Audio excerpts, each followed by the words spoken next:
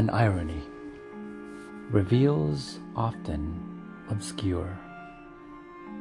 When done properly, reveals can be extremely effective, but they're woefully overused and almost always to ill effect. Perhaps because writers rarely seem to ask themselves this crucial question: what does holding back this information gain me story-wise? How does it make the story better? I believe the misuse of reveals often stems from a fundamental misunderstanding, so let's begin there. Some writers, knowing it's crucial that the reader feel an instant sense of urgency that makes her want to know what happens next, believe that keeping something secret will do the trick. Then surely she'll read on to find out what the secret is, right? These writers tend to forget that first we have to want to know the secret, not to mention know that there is one.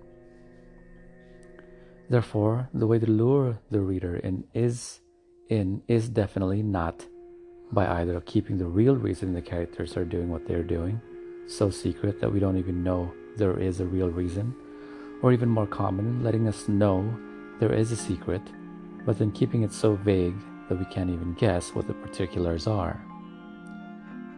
The trouble with both methods is that they presuppose that we're already engaged enough to care what happens to the characters.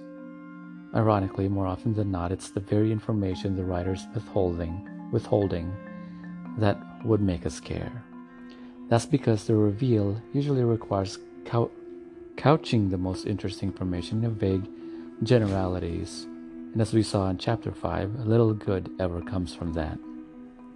So, while we know the protagonist Bob has a problem, quote-unquote, that got him fired, the writer decides to withhold both with that problem, what that problem is, and what kind of work Bob does, the better to wow us later with the fact that Bob is actually a toy poodle who lost his job at SeaWorld because he found hopping across the stage on his hind legs demeaning, so he chased a squirrel instead.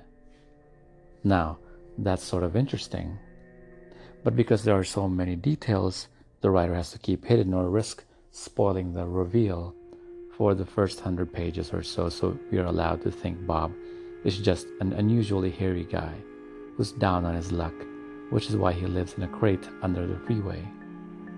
Thus, the only thing we are clear about is that we don't really know what's going on. The trouble with keeping both the situation and the characters generic, since anything else would give it away, is that it is not straitjackets. It is not only straitjackets to the story, but also tends to strip the characters of their credibility as well. Why? Because once the writer decides to keep the protagonist's big secret under wraps, the protagonist can't so much as think about it, even though of course it's exactly what he would be thinking about. Even more damaging, he can't react to anything the way he would, given what really happened, because that too would give it away. So, when the reveal finally comes, nothing he's done up to that point is in any way consistent with what a person in that situation would have done. Thus the reveal becomes a groaner. The good news is there is another way. The beauty in showing your hand. What if you lay your cards on a table face up? What difference does it make in terms of suspense? Let's try a little test. First, a description of a scene. With the cards held close to the vest, Val is looking for her roommate Enid, who's hours late. After canvassing the neighborhood, she reluctantly knocks on the door of her new neighbor Homer, shows him a photo of Enid, and asks if he's seen her. He says no, but seeing how worried Val is, he invites her in for a soothing cup of herbal tea. Realizing she probably is blowing the whole thing out of proportion and that Homer's really cute, she accepts. Over 2 steaming mugs, Homer reassures Val, suggesting that Enid probably just decided to visit a friend. Nothing to worry about. Half an hour later, Val leaves, feeling relieved and wondering whether Homer is single. Now imagine the exact same scene, except we've known the whole time that Homer has Enid locked in the basement. where she can hear the conversation upstairs and is trying desperately to get out. This time we're riveted, rooting for Enid, and praying Homer hasn't slipped a roofie into Val's sleepy time tea. But does that mean that you have to lay all your cards on the table? Can't you keep a few of them up your sleeve for use later? Absolutely, there's nothing readers love more than to be fooled, as long as, once the truth is revealed, everything still makes complete sense, both in the moment it happens and in hindsight after the real truth is revealed. So let's return to the saga of Val and Homer, with Enid handily duct-taped to a chair in the basement. This time, let's imagine that as Homer and Val talk upstairs, Enid manages to free herself, climb out the basement window, and run home. Now we're just dying for Val to get the hell out of there, get the hell out before Homer ties her up too. So when she finally leaves, we breathe a sigh, a huge sigh of relief. But as Homer's closing the door, his phone rings. It's his boss at the FBI. Reinforcements are on their way. She can't believe he captured the notorious hacksaw killer Enid Dinsmore a mere week after going undercover, especially given that they just received intelligence that Enid plans to kill again tonight. Something about her roommate named Val. Again, the tension is palpable, isn't it? Because conflict, as it turns out, isn't ephemeral at all. It's visceral. It's a space you leave for the reader, allowing her to leap into the fray and imagine the possibilities. Never forget that story unfolds in the space between two opposing forces. If you make sure the reader is always aware of the conflicting realities the protagonist finds herself trapped between, they'll be off to the races. Together.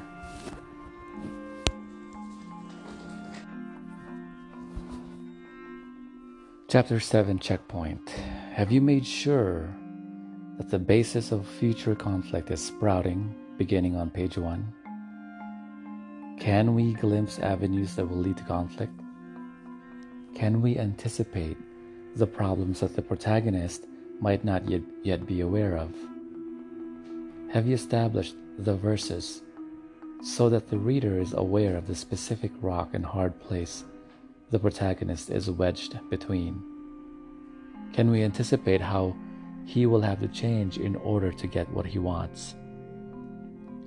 Does the conflict force the protagonist to take action, whether it's to rationalize it away or actually change?